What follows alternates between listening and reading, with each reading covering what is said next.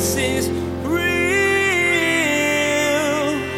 There's power in your name. We find hope when we trust in your ways. We need real. Jesus is real.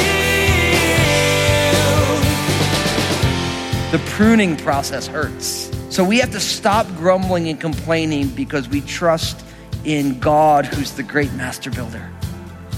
And we realize that we don't know how God is forming and shaping us, but he knows. So often, the things we grumble about are actually God's handiwork to change us. Because as I like to say, and I say it all the time, that God loves us and he accepts us just as we are, but he loves us too much to leave us this way. Every believer should look back on their life before Jesus and see a difference in their thoughts and actions. But many of us also look at the past with a selective memory, remembering only the fun parts of our sin instead of the destructive baggage. As Pastor Daniel leads us through the experience of the children of Israel, we'll hear how they remembered all the good food and provisions of Egypt over their oppression. We need to remember our deliverance. Now here's Pastor Daniel with part 1 of his message, Immediate Issues. Jesus is real. Things start to fall apart for the children of Israel. We started to take baby steps into chapter 11 last week, just the first 3 verses, and we saw things got rough really quickly. Now, I want to put a qualifying phrase up at the top of this message, because when you're in sections in the Bible where you're watching people screw up, there's no better way to say it than that, like they're just screwing up. It's very, very easy for us as Christians, for pastors to get into the listen, quit screwing up people mode. And I think we have to remember that that is a very important exhortation from the Bible for all of us. But don't forget the fact that the reason we believe in Jesus is because we're all a bunch of screw-ups. Amen? Like, the reason we believe in Jesus who died and rose again is because we've all screwed up. We've all made mistakes. We've all gotten things wrong. And there's maybe a few of you right now who are like, well, I haven't, and that's wrong. That's what you have to realize. You know, if you're like the ones like, oh, I haven't screwed anything. Yeah, okay. You don't even realize yet. And the reason we believe in Jesus and the reason God sent his son to die on a cross for our sins is because we make mistakes. And so as we go through sections where people are messing up, and I have to, as a pastor, and because I love you, I have to make the exhortation. We need to be careful not to screw up. We also have to be radically grace-based. And the grace of God, if you think about it, G-R-A-C-E, that word grace, God's riches at Christ's expense. That's the best definition of grace you'll ever find.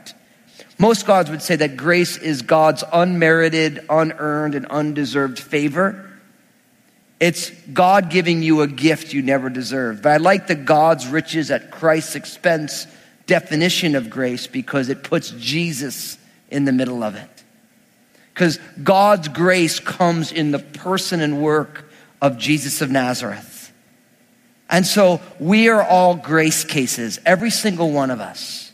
No matter how sordid your past was or how neat and tidy and sophisticated it was, we all come into a relationship with God because of God's grace, because we've all made mistakes.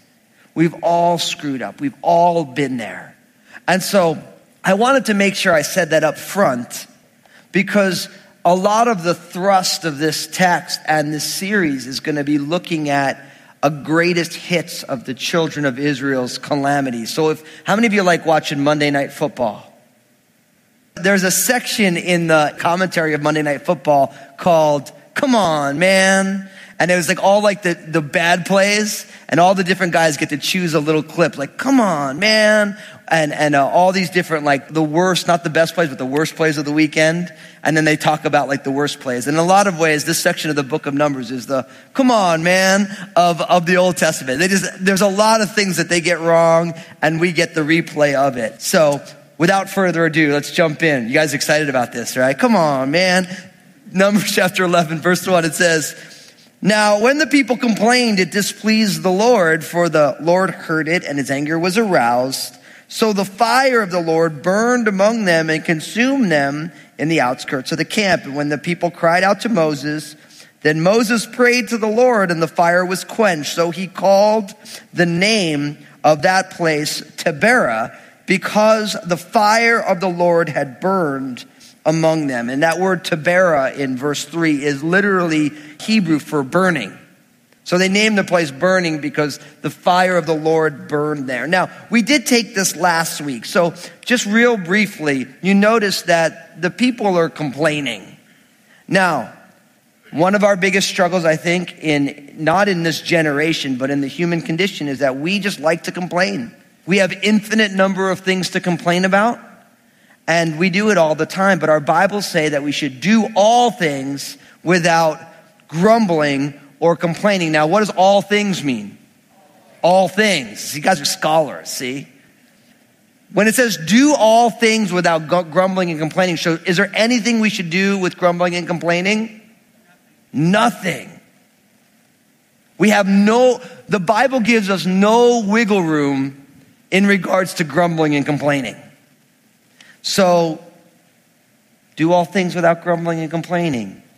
See, I know it's a tough word. It's like right up front. It's like, just think about the amount of times you've complained in the last 48 hours, and just praise God that he didn't consume you with fire.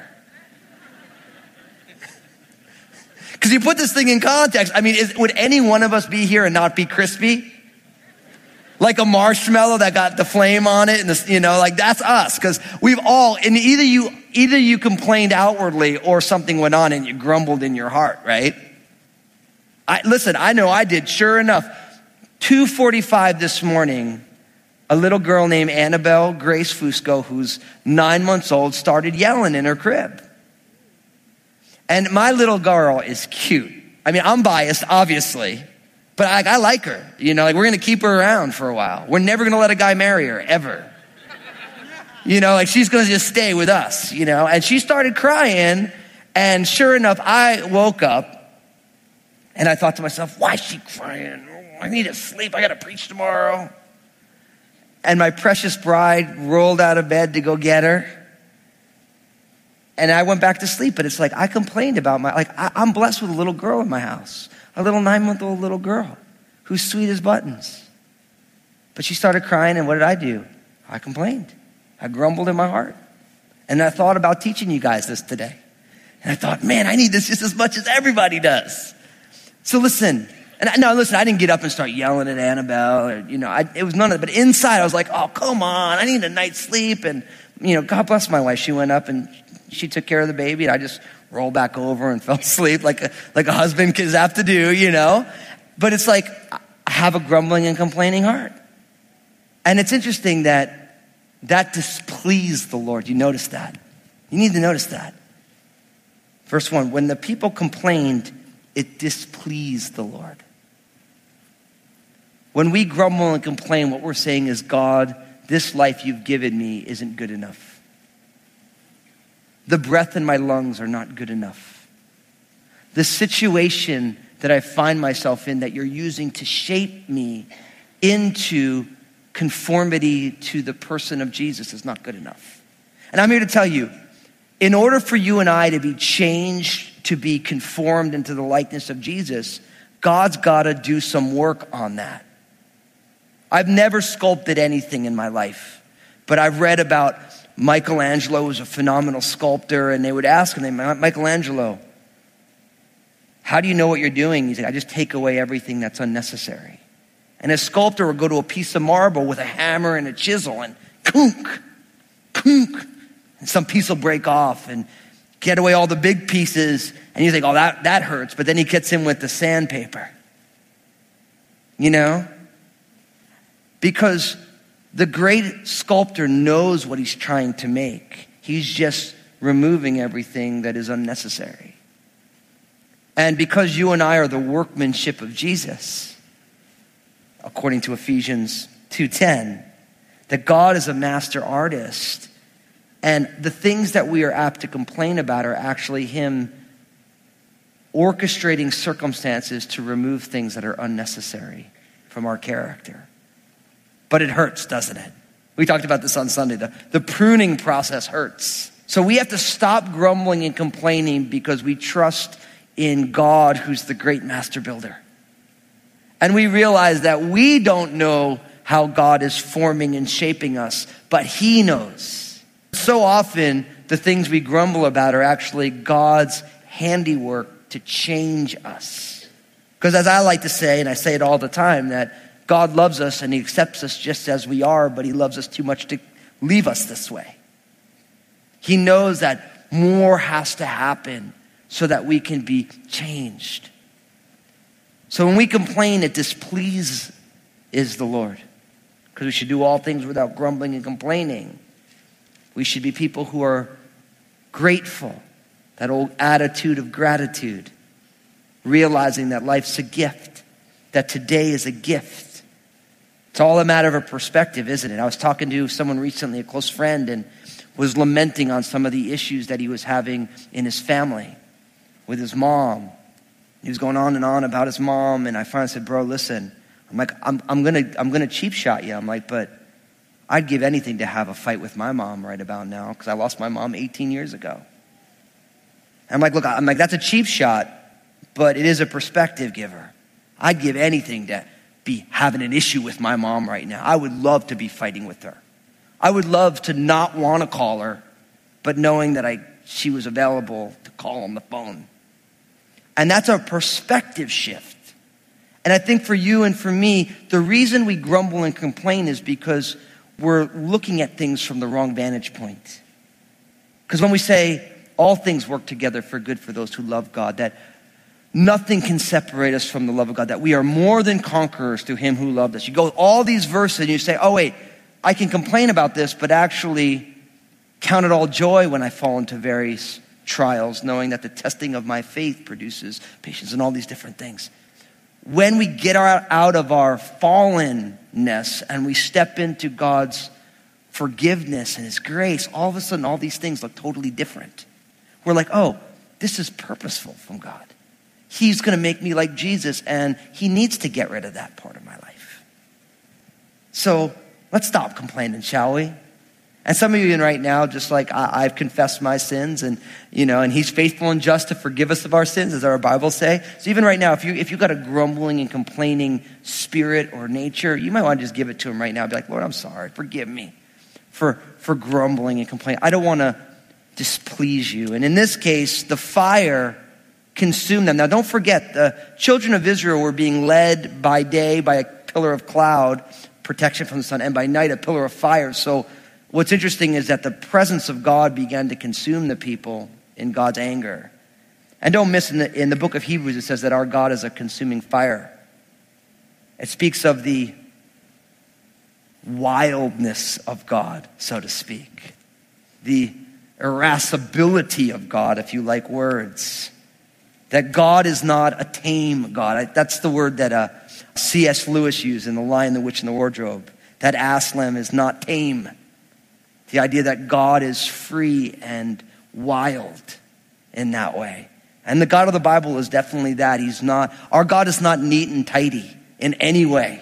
But we talked about all that last week, and I went longer than I was expecting to. But let's move into verse 4. Look at what happens. It says, now the mixed multitude who were among them yielded to intense craving. So the children of Israel also wept again and said, who will give us meat to eat? We remember the fish which we ate freely in Egypt, the cucumbers, the melons, the leeks, the onions, and the garlic. And if this was the Wizard of Oz, we'd say, oh my. Anyway, verse 6, but now our whole being is dried up. There is nothing at all except this manna before our eyes. Now the manna was like coriander seed, and its color was like the color of bdellium. The people went about and gathered it, ground it up on millstones, or beat it in the mortar, cooked it in pans, and made cakes of it. And its taste was like the taste of a pastry prepared with oil. And when the dew fell on the camp in the night, the manna fell on it. Now, you see what's going on here. they were just complaining, right? And they have this whole incident where people are being burned in fire. And then it says in verse 4, now the mixed multitude who were among them yielded to intense cravings. Now, what this tells us is that when the children of Israel left Egypt, not only the children of Israel went, there was a mixed multitude. Other people went with them. We found that in Exodus chapter 12, verse 38. So not all who came out of Egypt were descendants of Abraham, Isaac, and Jacob. They were not the brethren of Moses. Many Egyptians and perhaps other foreigners went out. So there is this mixed multitude. And because of it, it says that the mixed multitude yielded to intense cravings or lusted. The word literally speaks of an intense lust. It speaks of they were passionate in their desires. Now, we're going to see that the mixed multitude giving into intense cravings is going to impact the children of Israel because they're going to go along. Now, I need to bring this up because we all live in a world that is given over to intense cravings. I've said it many times here in Crossroads that our American idea of freedom has given us the inability to have any self-control. And Thomas Merton said, any man who must give in to all of his urges is in no means free, but is a slave. And that is our culture.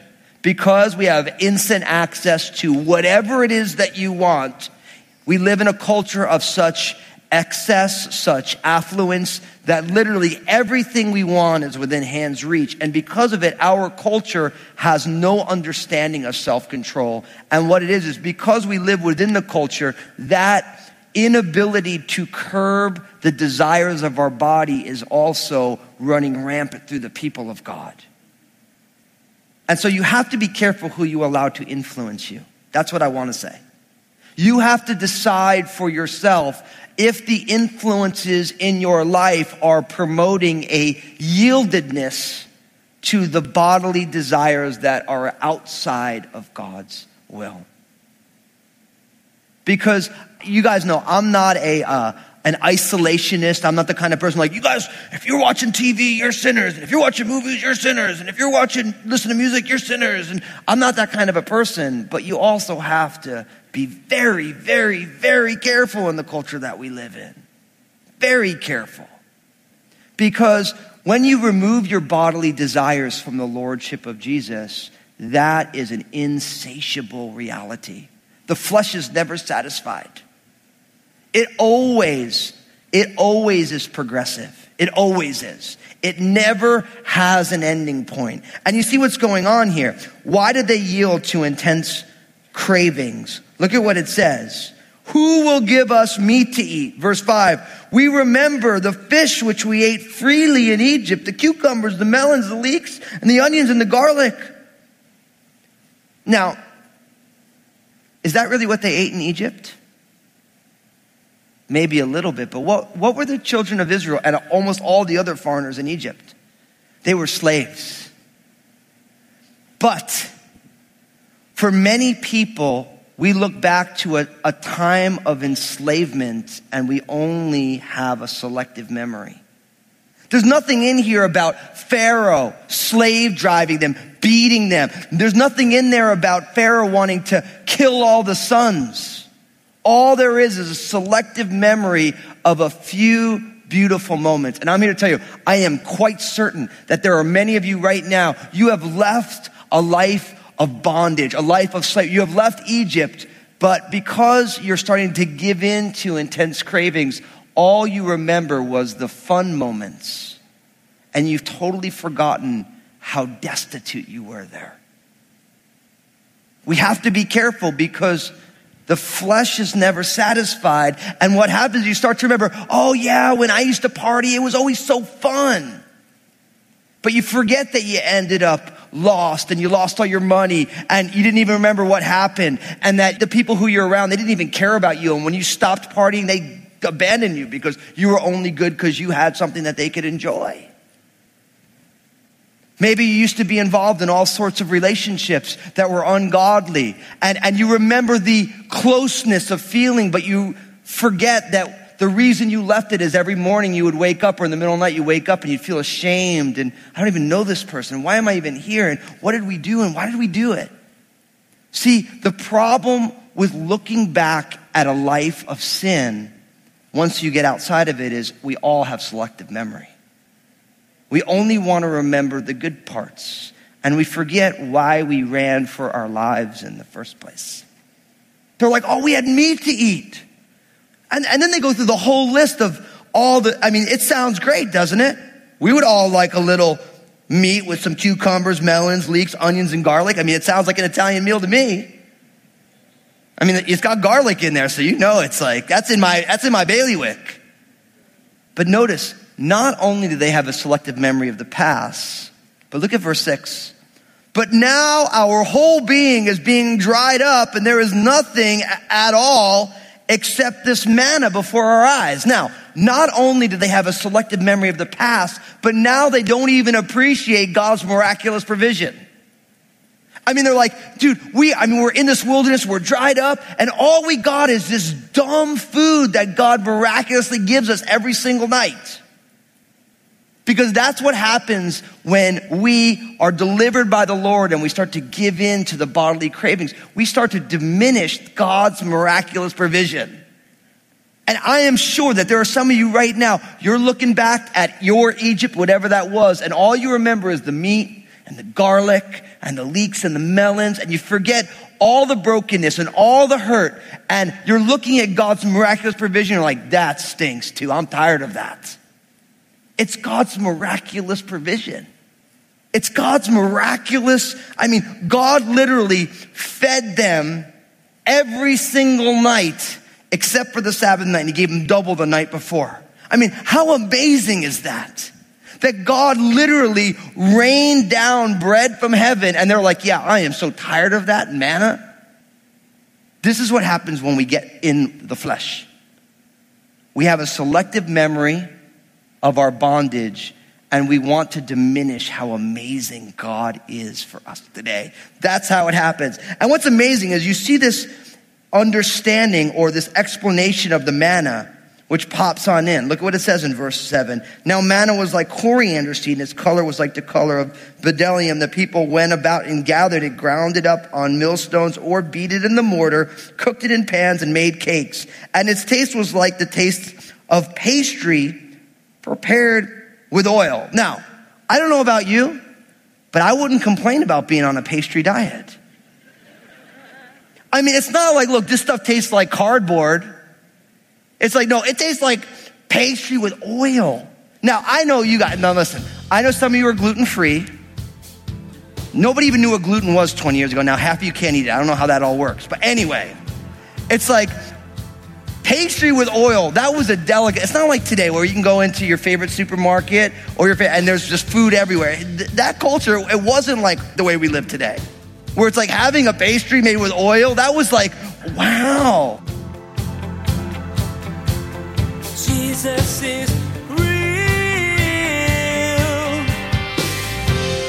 Our flesh is strong when it comes to indulging in what we want. Our culture says it's our freedom to give in to whatever cravings we have.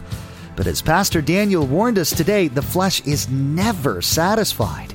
We need God to help us curb those destructive desires. Jesus is Real Radio is the radio ministry of Daniel Fusco of Crossroads Community Church. The messages that you hear each day here on Jesus is Real Radio were produced from messages that Pastor Daniel shared on Sunday mornings and the midweek study. It's our prayer that this teaching from God's Word blessed and encouraged you in your walk with Jesus Christ. We're confident that today's message has blessed and encouraged you. Jesus is Real Radio is impacting communities all over the United States and even reaching those in prison. It's a wonderful ministry that you can be a part of. We'd like to invite you to partner with us. Through the month of June, we are encouraging you to pray about financially supporting Jesus is Real Radio. Your financial support helps us continue and expand the mission of proclaiming that Jesus is real. This month, we'd like to say thank you to anyone who supports Jesus is Real Radio with a gift of $25 or more by sending you a Jesus is Real Radio coffee mug. Every morning when you fill up to start the day, you'll be reminded to pray for the team here at Jesus is Real Radio. Check out JesusIsRealRadio.com and click on Partner. There you'll find an option to make your donation and receive your Jesus is Real Radio coffee mug. Make sure to tune in again as Pastor Daniel will share how Moses struggled as he tried to lead the people and understand his God. We'll be able to relate to Moses as he comes to the end of himself, tired, frustrated, and wanting to give up. There's more to come from Pastor Daniel's series, Wilderness. Please glance at the clock right now and make plans to join us again for another edition of Jesus is Real Radio.